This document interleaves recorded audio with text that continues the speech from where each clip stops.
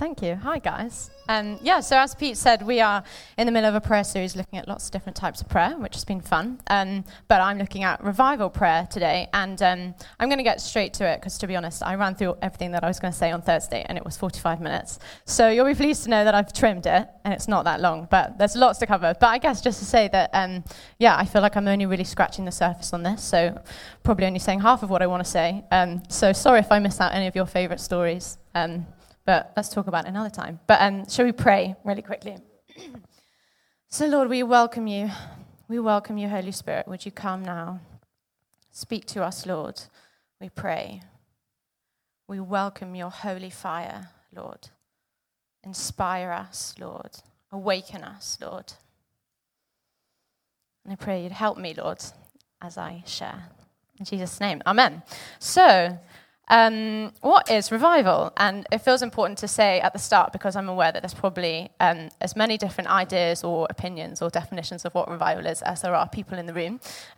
So it's a super abstract and probably quite a mysterious thing, which feels really cool. But I'm going to give it a go about saying what I feel like revival might be. So you might have heard revival or spiritual awakening used as terms slightly interchangeably, but essentially revival is something that happens in and through the children of God. It's when the fire of God falls in a particular place upon the children of God. This is then so that there's an awakening in the world around this concentrated place of the fire of God. So revival is in the place of prayer amongst the people who are praying and seeking and asking God for it. And awakening is what happens out there, which transforms the world, transforms culture. So revival has and will look very different in every place. And that happens because it's not formulaic. And I want to preface everything I'm going to say with that this is in no way a template or a model or if you do this, this will equal revival, because that's not the way it works. And there's a scholar called Dr. Brad Allen who's written lots of books about revival. And he says this. He says, every revival throughout church history is unique. No two are exactly the same. God uses different people, different methods, and different times. However, one thing is always the same in times of revival. There has never been a great revival without great prayer. There's a little clue then of what we're going to talk about. Prayer, praying for revival. So often revival is about people who have been distant or far away from faith coming to faith or returning to faith, people having a sudden awareness of God and their need to get right with him, even if they might not have ever been exposed to Christianity or call themselves a Christian. But it's so much more than what we think of as evangelism. And obviously evangelism is important. It's important to share our faith. I'm definitely not saying that it's not.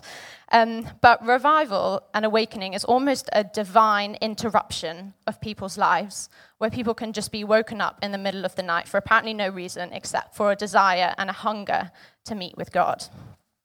Duncan Campbell, who was one of the leaders in the Hebridean revival in the 1950s, said that in that time, 75% of those that came to faith weren't in a church service. They weren't in gatherings like this or prayer or worship nights, as much as we would love you to come to them. They were out in the fields, working, doing their thing, and suddenly the presence of God came upon them and they fell to their knees with an overwhelming desire that they needed to get right with God. Which is mad, isn't it? I feel like I can just read that quite quickly, but that's crazy. People just doing their thing, and suddenly this awareness of the presence of God, this divine interruption. John Tyson, who's a pastor in New York, calls revival an acceleration of the normal work of the Spirit.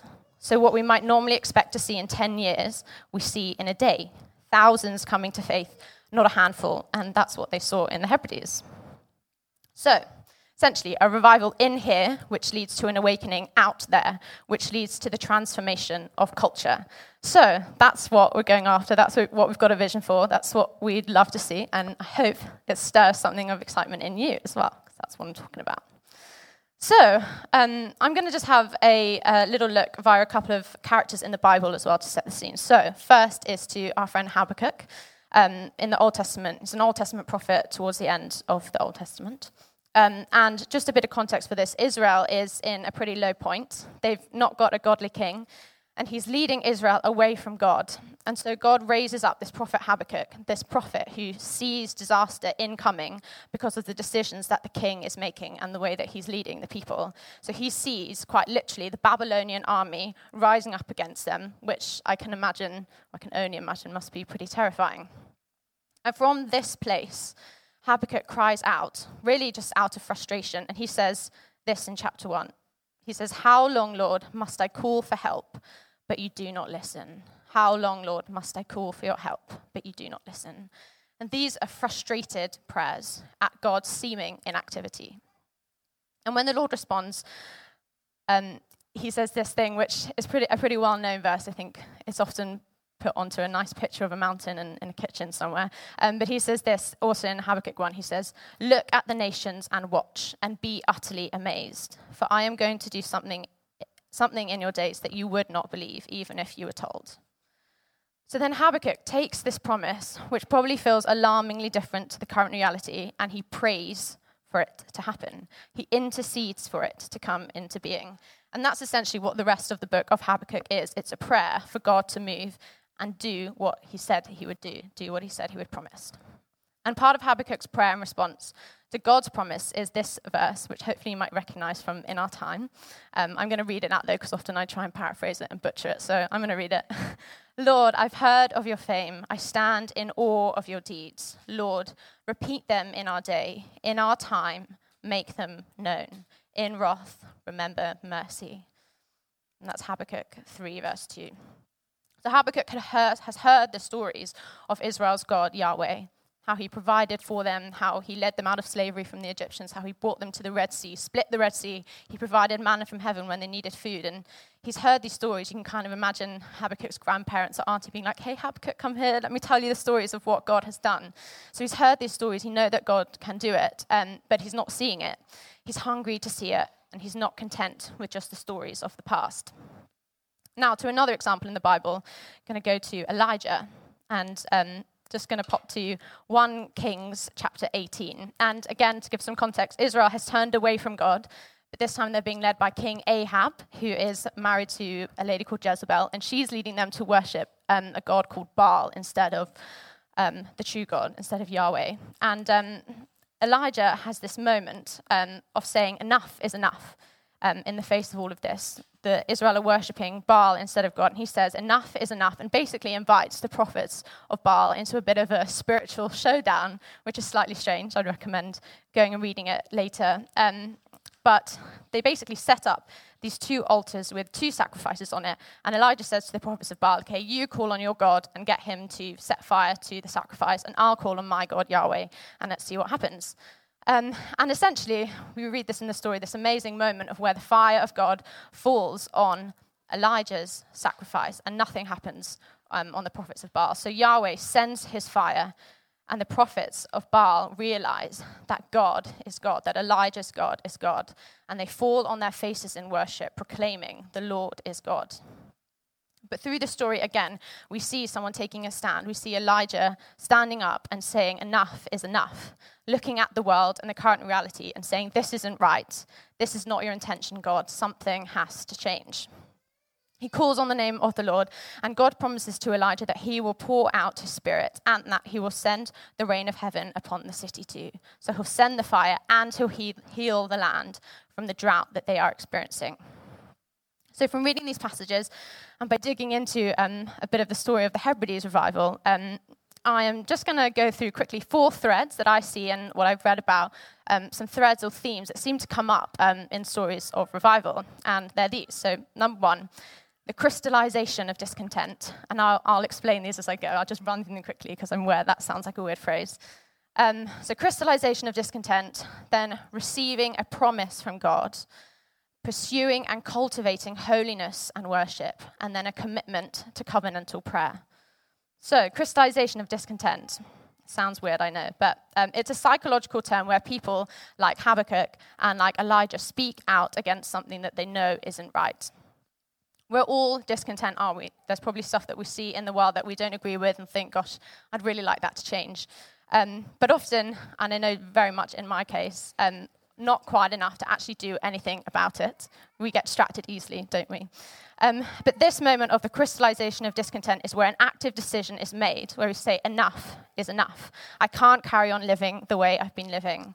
And psychologists describe it like the moment when someone in an abusive relationship realizes, I can't stay in this relationship, I need to leave, I need to get out. Or when someone wakes up and realizes, I'm in a cult and I need to leave. So it's that moment. Can't carry on this way, something needs to change. And following this moment, this crystallization of discontent, God seems to speak to his people in the gift of a promise, a vision of an alternative reality, the kingdom reality. And just like the promise that Habakkuk heard that God was going to do something amazing despite it seeming impossible. Now, just to zoom in very quickly into the story of the Hebridean revival, which was an amazing outpouring of the Spirit in the Hebrides, which is just at the tip of Scotland. And at one time, I said it was in the middle of nowhere. And Ali Gifford, I didn't think she's here, but she told me off because she's Scottish. She's like, it's not in the middle of nowhere, it's in Scotland. So it's in Scotland, in case you're wondering. But they saw thousands of people coming to faith in the 1950s, this amazing outpouring of the Spirit. It's really quite mad. And it all started from these two elderly ladies who had this crystallization of discontent moment. These ladies called Peggy and Christine.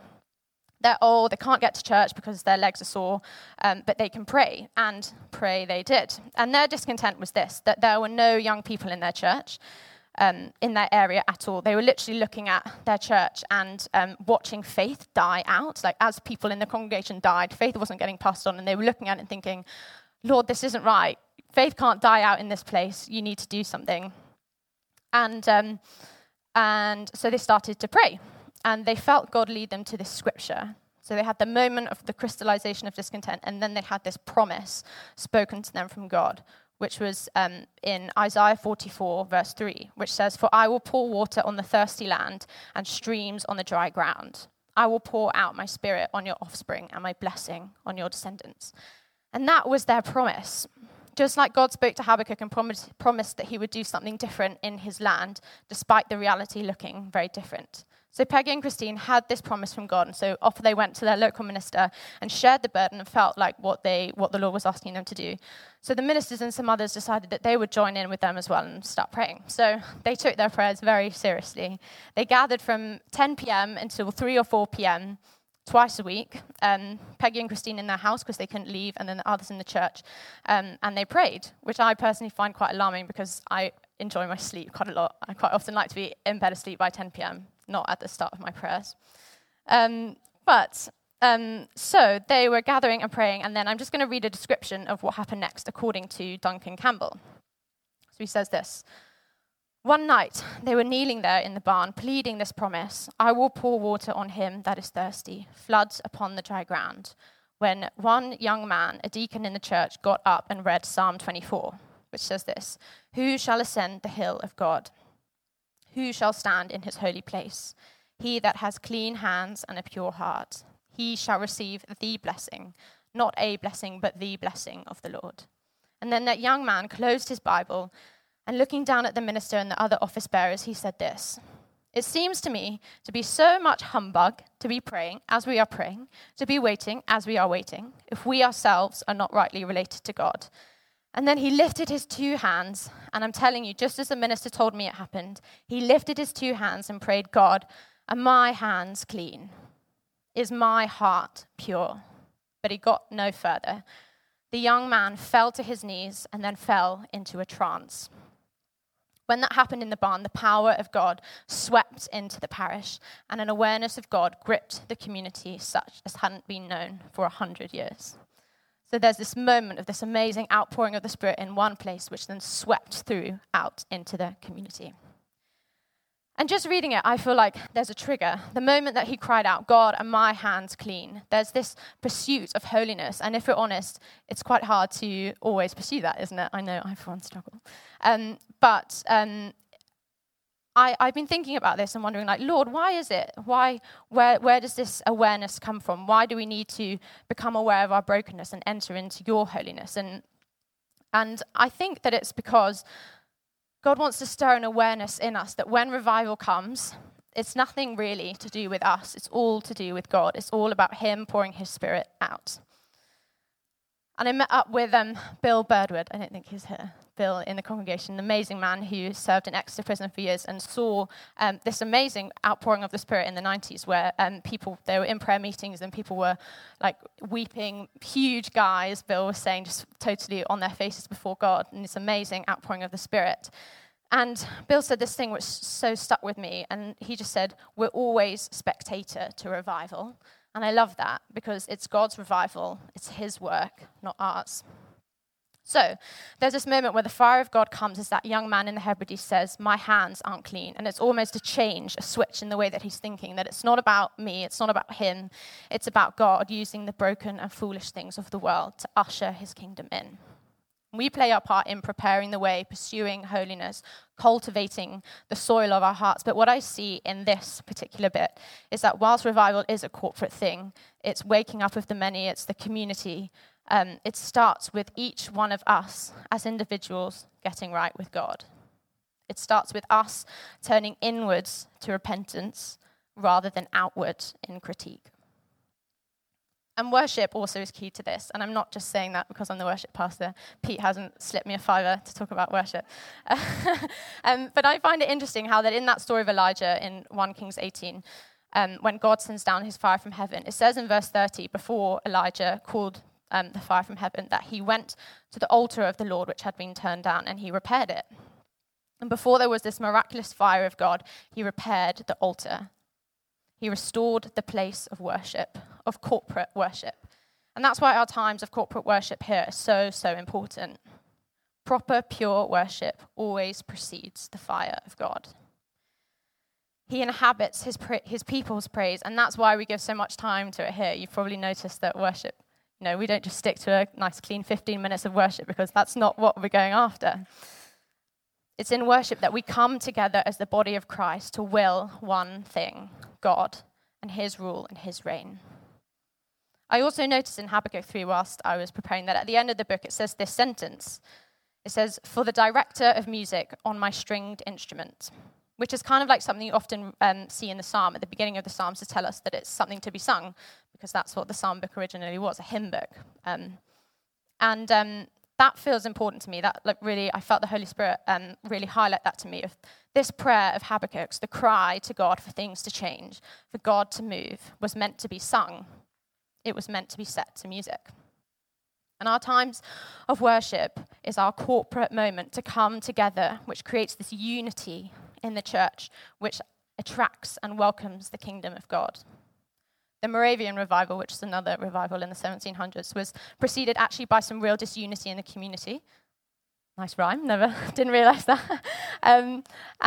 They were basically falling out all about doctrines, leadership, you think that, I think that, and Count Zinzendorf at Herrnhut got them all together, and they decided to come together and agree and work out what they agreed on. And it was from this place of willing the one thing, as Søren Kierkegaard would call it, that the fire of God fell and resulted in this incredible place of prayer that was sustained for over 100 years. And that's why in our times of worship here, and we've said it often in our time when we gather on Tuesdays, that we're not promising to put on brilliant spectacles or shiny evenings where you can come and be wowed and amazed by our skill, because that's not what we're going after. We're going after being a community who together cultivate honest worship and holiness over and above everything else.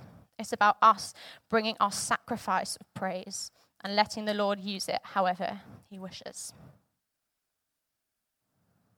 So now just a little bit on prayer. So in that chapter in 1 Kings 18, we read about Elijah receiving the promise of the gift of rain in the city where there's been a severe drought. But it also feels important to note that, of course, the city is where all the people are, where the culture makers are, where they're all still worshipping Baal instead of God. Despite all that's happened on the mountain where Elijah called down fire from heaven, the city hasn't yet experienced it. So there's this fire that's poured out on a small group of people with Elijah on the mountain. And then at the end of the chapter, we read about how the rain does come. God ultimately fulfills his promise. But there's something for Elijah to do in the middle of those two things. There's something that has to come in the moment in between the fire of God falling on the few on the mountain, and then ultimately on the many in the city. Here, I'll read it from the Bible. 1 Kings 18, verse 42. It says this, "So Ahab went off to eat and drink, but Elijah climbed to the top of Carmel, bent down to the ground, and put his face between his knees." And if you were here the other week when Pete was talking about intercessory prayer, that posture, that getting down on his knees, putting his face between his knees, is a posture of prayer. So Elijah climbs the mountain and he prays. And that's what's in between the outpouring of the Spirit on a few and the outpouring of the Spirit on the many. There's a mountain for Elijah to ascend to see that reality come into being. And that mountain is prayer. Elijah squats down to intercede and to birth a new reality into being. It doesn't just happen. It happens because he prays. And I really believe that this is a word for us as a community today, that there's a mountain for us to ascend. Duncan Campbell said this, "Show me a people on their faces before God, gripped in the unction of prayer, and I'll show you a people ready for revival." And I feel so excited about this because I feel like we're beginning to see the stirrings of this here. These amazing times where we gather together and the presence of God feels so rich and almost inescapable when you're in the room. Like there's no getting away from God in those moments. There's a desire for holiness, but I really sense that this is just the beginning. This is not the end, it's just the beginning. And if we're ever going to see it grow larger than this lovely group, as lovely as it is, if we're ever going to see anything like we read about, where the power of God sweeps through the community, through the world, in Pentecostal power, we're going to need to learn how to pray for it. To go on the journey up the mountain like Elijah, to walk the path of prayer. And I just want to say quickly something about the kind of prayers we can pray, because these aren't just nice, pretty, polite prayers. We're like, "Lord, please could you do it?" These are covenantal prayers, so I just want to say something about that. There comes a moment in prayer when we begin to understand our covenantal relationship with God, which actually then changes the way that we pray. If we just think of the covenant of marriage, for an example, the way I speak to my lovely husband, Jonah, who's not here, so I can say whatever I want, but the way I speak to Jonah is probably very different to how I might speak to Dave. So if I want to ask Jonah to do something, I'd probably ask maybe quite directly, maybe on a bad day a little bit rudely, whereas Dave I'd speak pretty politely to, I feel like I say. There's such a depth of relationship in marriage, in that covenant relationship, and there's a security there, which means you can speak to your spouse in a way that you wouldn't speak to anybody else. You can wrestle things out because it's such a safe space. And that's the same in our covenant relationship with God. We can wrestle these things out with him. We can say, "God, you said you'd do it, and I'm not seeing it." Here's another snippet of this kind of prayer in the Hebridean Revival, another account written by Duncan Campbell. "We got to the church about 8:45 to find about 300 people gathered, and I gave an address. Nothing really happened during the service. It was a good meeting, a sense of God, a consciousness of his Spirit moving, but nothing beyond that. So I pronounced the benediction, and we were leaving the church. I would say about 10:45. Just as I'm walking down the aisle, along with this young deacon who read the psalm in the barn, he suddenly stood in the aisle and looking up to the heavens, he said, 'God, you can't fail us. God, you can't fail us. You promised to pour water on the thirsty and floods upon the dry ground. God, you can't fail us.' Soon he is on his knees in the aisle, and he is still praying, and then he falls into a trance again. And just then the door opened. It's now 11 o'clock. The door of the church opens, and the local blacksmith comes back into the church and says, 'Mr. Campbell, something wonderful has happened. Oh, we were praying that God would pour water on the thirsty and floods upon the dry ground. And listen, he's done it. He's done it.' When I went to the door of the church, I saw a congregation of approximately 600 people. 600 people. Where had they come from? What had happened? I believe that very night, God swept in Pentecostal power, the power of the Holy Ghost. That man wrestled with God. He had this fire, this conviction, this confidence, this resolve that God said that what God said he would do, he wasn't seeing. And he wasn't okay with that. And I, for one, feel so challenged about that. Where is God inviting me? Where is God inviting you? Where is he inviting us as a community to wrestle in prayer for revival? Mark Batson, a brilliant author who's written a book about prayer called The Circle Maker, writes this. He said, prayers are prophecies. Who you become is dictated by how you pray. The transcript of your prayers become the script of your life. The transcript of your prayers becomes the script of your life. So what does the transcript of my prayer life look like at the moment? Or corporately, here at St. Basil's, what does the transcript of our prayer life look like? Pascal wrote this beautiful thing that says, God gives us the dignity of causality, meaning that our prayers actually make a difference. It matters what we pray about. The transcript of our prayers become the scripts of our lives. What we pray about, what we set our heart towards, changes things. And I want to grow in this. I want to change the transcript of my prayers so that I can see a change in the script of my life. So just as a little summary of what I said, obviously not a formula, but some threads that seem to appear. I talked about this moment of the crystallization of discontent, looking at the face of reality and saying, enough is enough. God, you have to do something.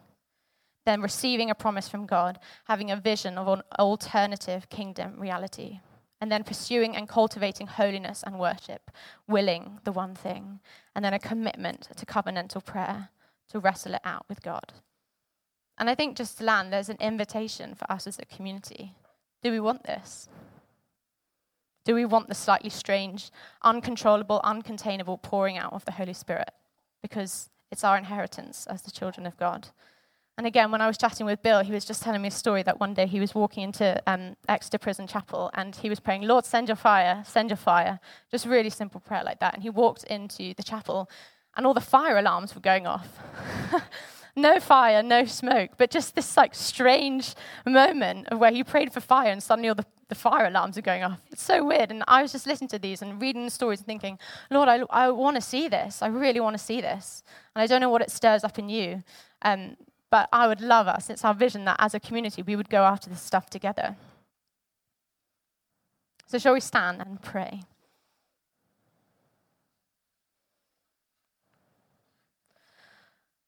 Holy Spirit, we welcome you. We welcome you. We thank you for these stories.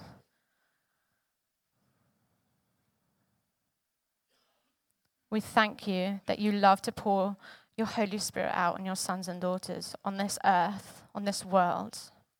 The earth is yours and everything in it, Lord. I pray, Lord, that you would help us with this. Teach us, Lord, how to pray. Teach us how to pray.